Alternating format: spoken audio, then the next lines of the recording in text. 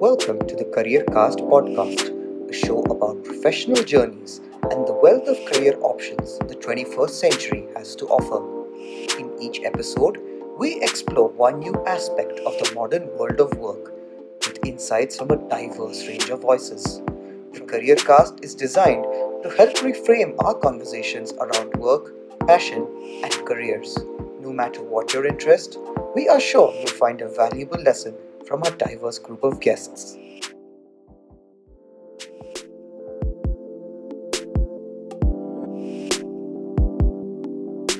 Whether you're in finance, marketing, engineering, or sport, there's one common role everyone is expected to grow into: a leader. For decades, a path there was through an MBA or similar educational qualification for white collar workers. But that's no longer the case. In today's world, being a leader isn't much about what you studied, but about who you are. After all, some of the most popular leaders today, from India's Prime Minister Narendra Modi to some of Silicon Valley's founders, didn't really study for the role. They simply adapted and grew into it. That's very well said, Shivats, and that's a very interesting topic to explore further. Hello and welcome back to the CareerCast, the podcast designed to help you navigate the modern world of work. My name is Afnan Ahmed, and I'm joined by my co-host Shivats Laxman once again. As you might have guessed from that intro, today's topic is about leadership. In particular, we look at leadership for Gen Z. It's the fifth and final part in our mini series dubbed the Career Cast for Gen Z. Leadership is a vital trait, and not just for employees, but also for employers.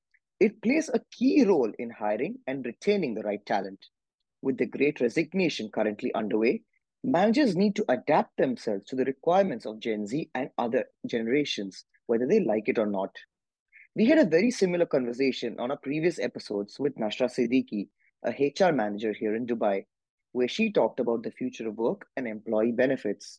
Just to refresh your memories, here's a clip of Nashra making this exact point. The economic turmoil has taken over all these situations where I am looking into more mental peace. First priority still is being how to pay my bills. Am I Mhm. able to pay my bills? First priority in any country right now is a good salary package, be it from any other country. Then comes the employer. Once you are settled, 1 or 2 year, it takes around 1 2 years of struggle to get settled, to get your network built in the particular environment or your community, I would say. Once you're settled, then you're good to go. Then you switch, then you look for your benefits, then you look for other benefits like annual leaves or whatever, other employee benefits. What Nashra said makes a lot of sense and actually leads very well into this discussion. Employers today need to be more welcoming and open, offering more than a good pay to catch the eye of job seekers, especially Gen Z. In preparation for this episode, Shivats, I did some digging and came across an interesting article by the Harvard Business Review. It said, to build trust and a stronger connection with this generation, you must prioritize transparency and shift your managing and communication style from a need to know policy to an open access one. Access to information will alleviate Gen Z's anxieties and allow them to process and feel in control. What are your thoughts on that statement, Shivats? Well, to be honest, I think it makes sense to a certain aspect because obviously we are in a generation, we're in a time now where being authentic, being your true self really, really matters. And when you're in that kind of situation where that's the expectation of the people coming into the workforce, I think, yes, it's important to be transparent. But also, I believe in the old school of thought that not everything needs to be transparent. There are reasons that everyone is not told everything. The idea of plausible deniability, it's a big part of politics. And, when you work in secret service, when you work in, diplomacy, there's a reason you don't tell everyone everything because that just puts them at risk later on. So I feel like there are situations where it's okay not to tell the truth or not to reveal the extent of what's happening. Uh, as an employee, what you need to know really just depends on your position in the company. So if you're a C-level manager, yes, there are definitely things you need to know because the decisions you take, the kind of role you play is dependent on the information. But that is not the case for some one lower down the rung, right? Where they don't have to make a decision based on that much of information, that much situation. So why would you want to then tell them that information? I think it just depends on the individual and the position they're at. What about you, Afnan? Do you agree that transparency should be a very big priority? My answer is sort of catered in a way that different demographics have different levels of transparency. For example, in India, there are things that are more tightly controlled in an Indian form of management. The hierarchy is different. And in a Western form, like say the US or Canada, the transparency levels are different and the hierarchy is different.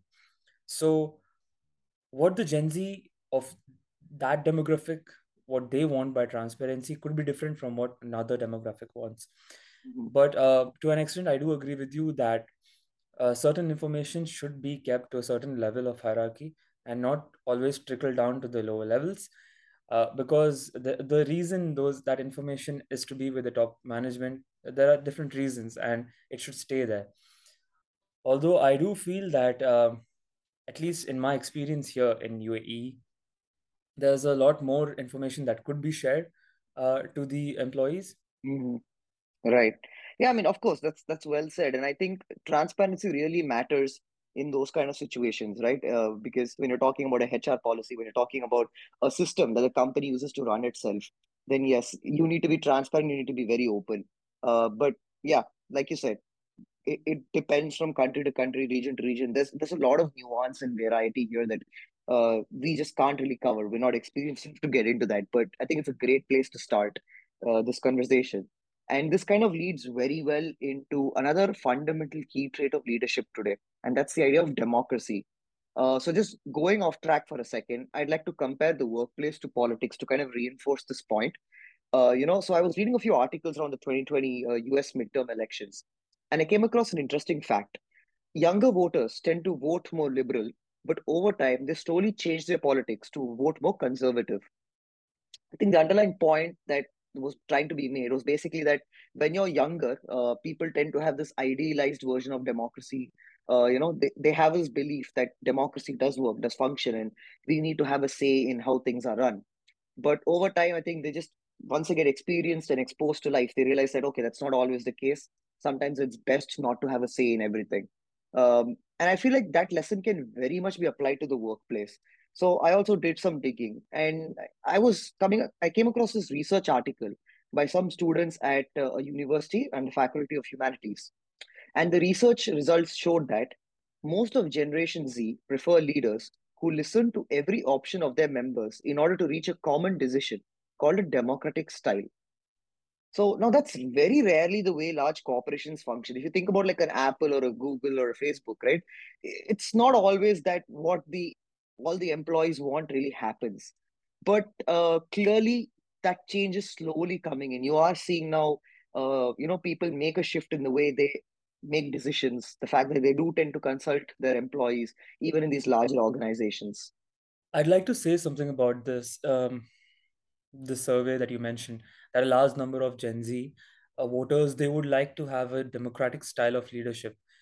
What I feel by that is, you can't solely have one style of leadership for the remainder of your organization life. You can't you have to adapt to certain situations with a different leadership style. And also, in a democratic style of leadership, if you are to listen to what the majority of your employees are going to say, how does that change the vision of the company? How does that Mm, align with the mission of the company? You have started an organization, your founders have started an organization, a company with a certain vision in mind, with a certain mission, you know some key objectives. So, it's obvious that if you're going to have a democratic style of leadership and listen to the majority of what your employees want, rather than stick to the mission or vision of the company, there's going to be some changes, something, you're going to go off track somewhere in trying to please the majority. mhm, And which is why, like you mentioned, Google or Facebook, these organizations, they have kept it simple. They want something and they're going to work towards it, and they're going to make sure that everyone is on the same page about it. And leadership structures aren't the only thing that's changing. Another key factor for Gen Z is values. We have a small audio clip from the professor of management at Miami University, Miss Megan Jahart, who makes that exact point. We are seeing some trends in things like being very passionate and outspoken about things like social justice, choosing organizations to work for that have a very strong value alignment. Megan isn't the only one to point that out. A quick Google search brings up numerous articles, research papers, studies, and polls, all indicating the same thing. Funnily enough, I came across a lot of articles, especially by PR firms, asking businesses to focus on Gen Z values. At this point, it's probably the good question to ask: what are those values? While it depends from country to country, broadly speaking, there are two common values: equality for all and environmental action. While this is broadly the case for consumers, it's also an equally important sticking point for employees. What are your thoughts on this, and what are the thoughts on the two values that Gen Z wants? Right. Yeah, I mean, see, obviously, first off, these aren't the only two values, but I think these are two values that kind of sum up Gen Z very well. Equality for all is a very broad spectrum that we are seeing play out right now in a lot of different avenues. Whether you talk about the LGBTQI community, whether you talk about racism, all of these things, there has been a movement for centuries, right? With first it was a women's right to vote, then it was Martin Luther King and the fact that Black African Americans had to be treated with on equal par with the whites. So for centuries, humanity has been striving to create an equal world. But I think today we've reached an inflection point where uh, that equality is it permeates every section, no matter what kind of person you are. Right? You could be a refugee from a war-torn country, but people still expect you to have the same kind of rights and have same kind of dignity and support for life that you would have if you were from the United States, right? And this is very fascinating to really dive deep into. Unfortunately, we don't have that kind of time, but what I would love to do is just quickly reiterate two case studies that kind of reinforce this point that I'm trying to make. Um, so the first one is obviously around this equality idea, right? Where we see Gen Z and millennials also now actively engaged in forcing companies to change. So the first one I want to bring about is the case of Disney versus Ron DeSantis. For those of you unaware, the Florida governor, Ron DeSantis, he passed a bill in 2022 that banned curriculum that mentions sexual orientation and gender identity through kindergarten and third grade, and also extending it beyond third grade if he felt it wasn't age appropriate. Now, this was something that a lot of people thought was really, really bad. And there was a lot of protests. But one of the most surprising acts of protest came from Disney itself. Disney's employees started staging walkouts and protests, and they forced the leadership to take note of this and say something against the bill, because Disney is Florida's largest employer. I'm sure a lot of you are aware that Disney World exists in Florida. So Disney has a huge stake in the state, and therefore, the then CEO of Disney, Bob Chapek, after weeks of silence, was forced to make a statement. And during a shareholders meeting, this is what he had to say. I called Governor DeSantis this morning to express our disappointment and concern that if legislation becomes law, it could be used to unfairly target gay, lesbian, non-binary, and transgender kids and families. The governor heard our concerns and agreed to meet with me and LGBTQ plus members of our senior team in Florida to discuss ways to address them. The battle is now ongoing, and it's quite a complex issue to get into. If any of you are interested in understanding more about this, there's a brilliant episode of a podcast called Today Explained by Vox that goes into great detail. We'll link that in the show notes below. So if you do really, really want to catch up with that, I recommend you listen to that show. But the point here is that employees want equality, and they're willing to stand up against their employers, against their own companies, to make sure that equality is achieved. That's a great point, Shivarts. There's an old cartoon that comes to my mind, which I saw in a newspaper, wherein there's a wall, and there are five people standing behind the wall, and they want to see what's on the other side, and the five people are of different heights, and they're all given an equal height of stool to stand on. Everyone's given the same stool. So the taller people are able to see over the wall, while the shorter people, they're not able to still see over the wall. So at that point, it really begs the question, like, is equality really for all, or are there only some cases where it applies? Anyway, that's a different topic. Just had to bring that up too. I think it's very relevant, Afnan, and it's a great point you made, because it tells a very good story, right? we assume equality for all as this thing where, okay, everyone's got the right to live without being harassed, without being, jailed or persecuted or whatever. But again, it depends on where you're from, what kind of country you're from, what the values of those countries are. Because obviously you can't have those same kind of values that you have in America, have in a place like the Middle East or even in India. And I think there's a sense of nuance that's lost in this debate. Everyone assumes that it's just easy to have a blanket, set of regulations, like give everyone an equal level stool. But there's still going to be differences. There's still going to be some people who won't be able to see over that wall. So it's a very great point you made. Very similar stories playing out when it comes to environmental concerns. Not only are the younger employees looking at climate focused roles, but also employers that step up to make meaningful commitments like CSR and action to avert the climate crisis. According to a 2023 KPMG survey in the UK, a third of the Gen Zers said they'd rejected a job offer because they didn't like a company's green credentials. In fact, the survey even highlighted a new term for the action: climate quitting. I really love how we come up with terms for every single thing today. But, anyways, we've linked the survey in the show notes if you are interested in it, and it's far from the only one. Climate quitting is now a growing trend in the West, so much so that several HR blogs have even written about how employers should address it. And yeah, I think to this point, Afnan, again, I just like to, another case study that comes to mind is the Volkswagen situation, right? A couple of years ago, Volkswagen was caught cheating on emission tests, and it had this huge pushback for the company, not just from a legal perspective, but also they saw a sudden drop off in sales, and there were people who were, out there in the street protesting for the leadership to be jailed. And that kind of situation is playing out in a lot of different ways around the world.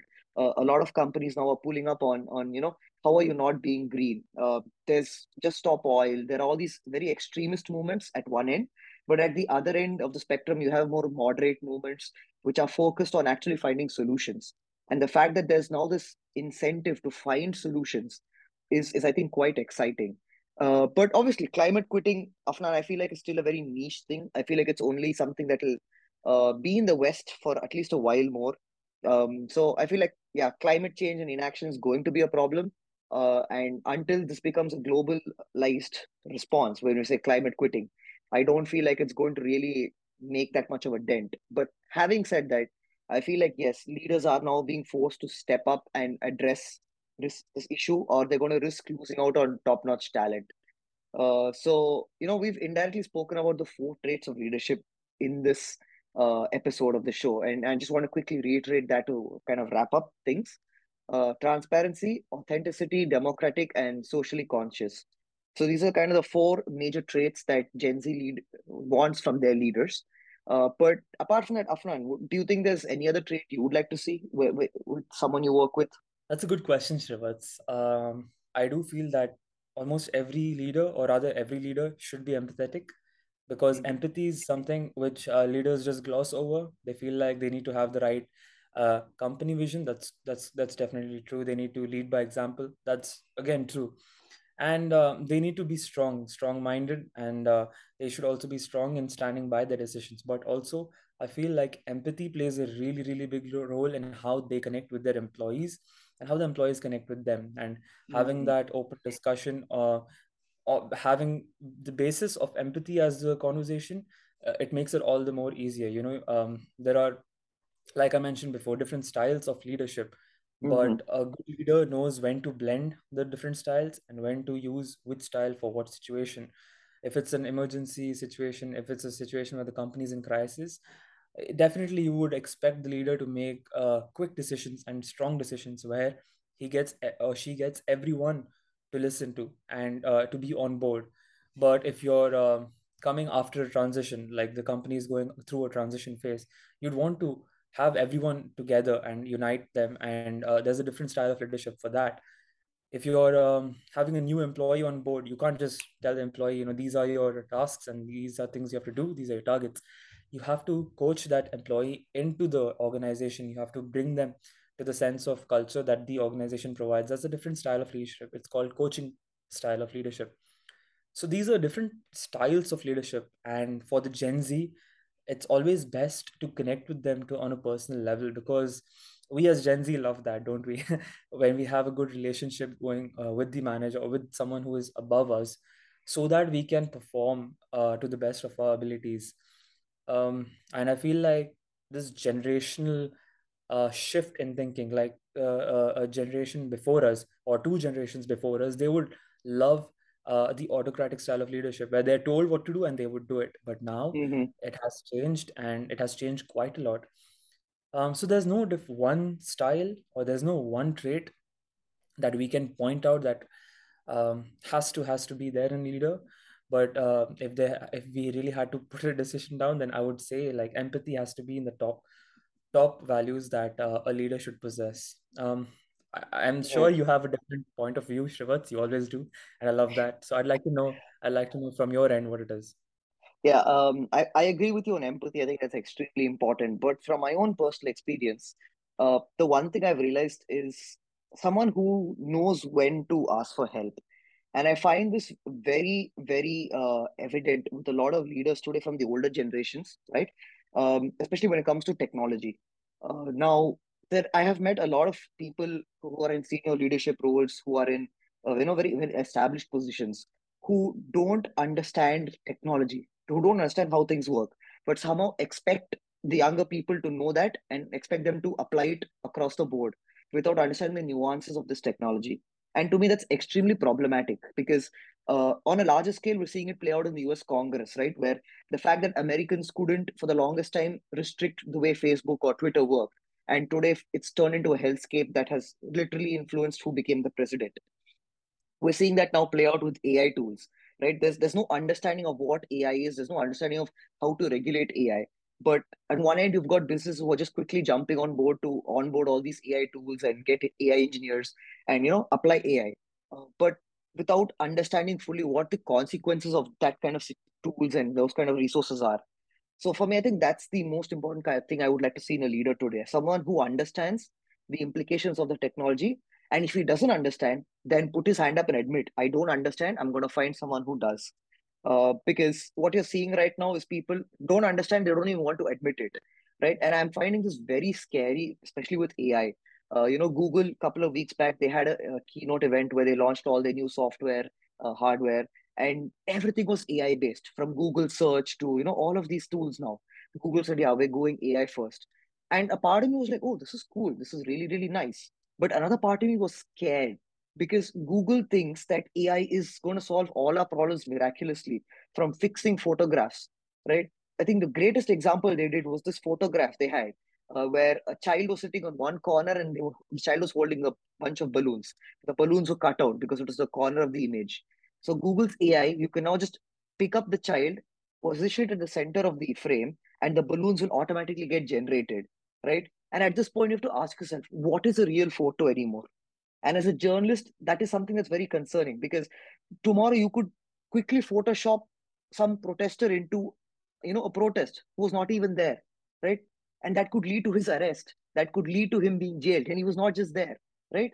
There are these things. Did Google even consider that? The fact that you can now manipulate photos to show people who are not there, but they were there, right? Or vice versa. Somebody was there and you erase them from the photograph for convenience, right? How is that going to impact? In fact, how is it going to impact the law? Oh, that was not taken into consideration very evidently. Google just saw this opportunity. Oh, we have AI. We can just create a photo out of thin air now, and they launched this tool. And I think that is, to me, is so scary. And the future is really, really dark if we don't act now. So it's just one example, of leaders not understanding the impact of technology. And it's true for IT. It's true for software services, but it kind of extends to everything because legal. Another fun example: a lawyer was pulled up the other day in the US because he wrote a brief where the case didn't even exist. And he said, I use ChatGPT. And that's the kind of future we're walking into now. And these people don't even recognize that. So I feel like that is right now the most urgent trait we need in a leader. Someone who recognizes the impact of the technology and knows when to say, no, we're not using this, not until we've worked out all the bugs and the issues. But yeah, that was a lot. Sorry. That's okay, man. That's all right. Continue. No, I think it's a good place to end this discussion. I know it sounds like a warning from my end, but it's just a food for thought for our listeners, and we'd obviously love to hear what you think. What kind of traits are you looking for in a leader, a mentor, or a manager? please do get in touch with us on social media, drop comments on our posts, or email us however you'd like. We'd love to hear from you, and we'd love to hear your feedback, especially around what you'd consider non-negotiable and what you would consider negotiable if the situation was right. So you can get in touch with the Career Cast on Facebook, LinkedIn, Instagram, or even Twitter. With that said, this concludes our 5-part mini series. We will be back with more episodes on different topics, especially AI. That's a big area we do want to focus on. So we're working on bringing you a series of episodes on AI. Thank you for tuning into this episode of the Career Cast. If you liked what you heard, please do share it with your friends and family. Thank you and have a good day. Thank you for tuning into this week's episode of the Career Cast. If you loved what you heard, please don't forget to share it with your friends, family, colleagues, or anyone else you know. You never know who might need a dose of inspiration. Please also remember to follow us on Facebook, Twitter, and Instagram to stay up to date with all of our latest episodes and previews of the shows to come. Thank you for tuning in once again.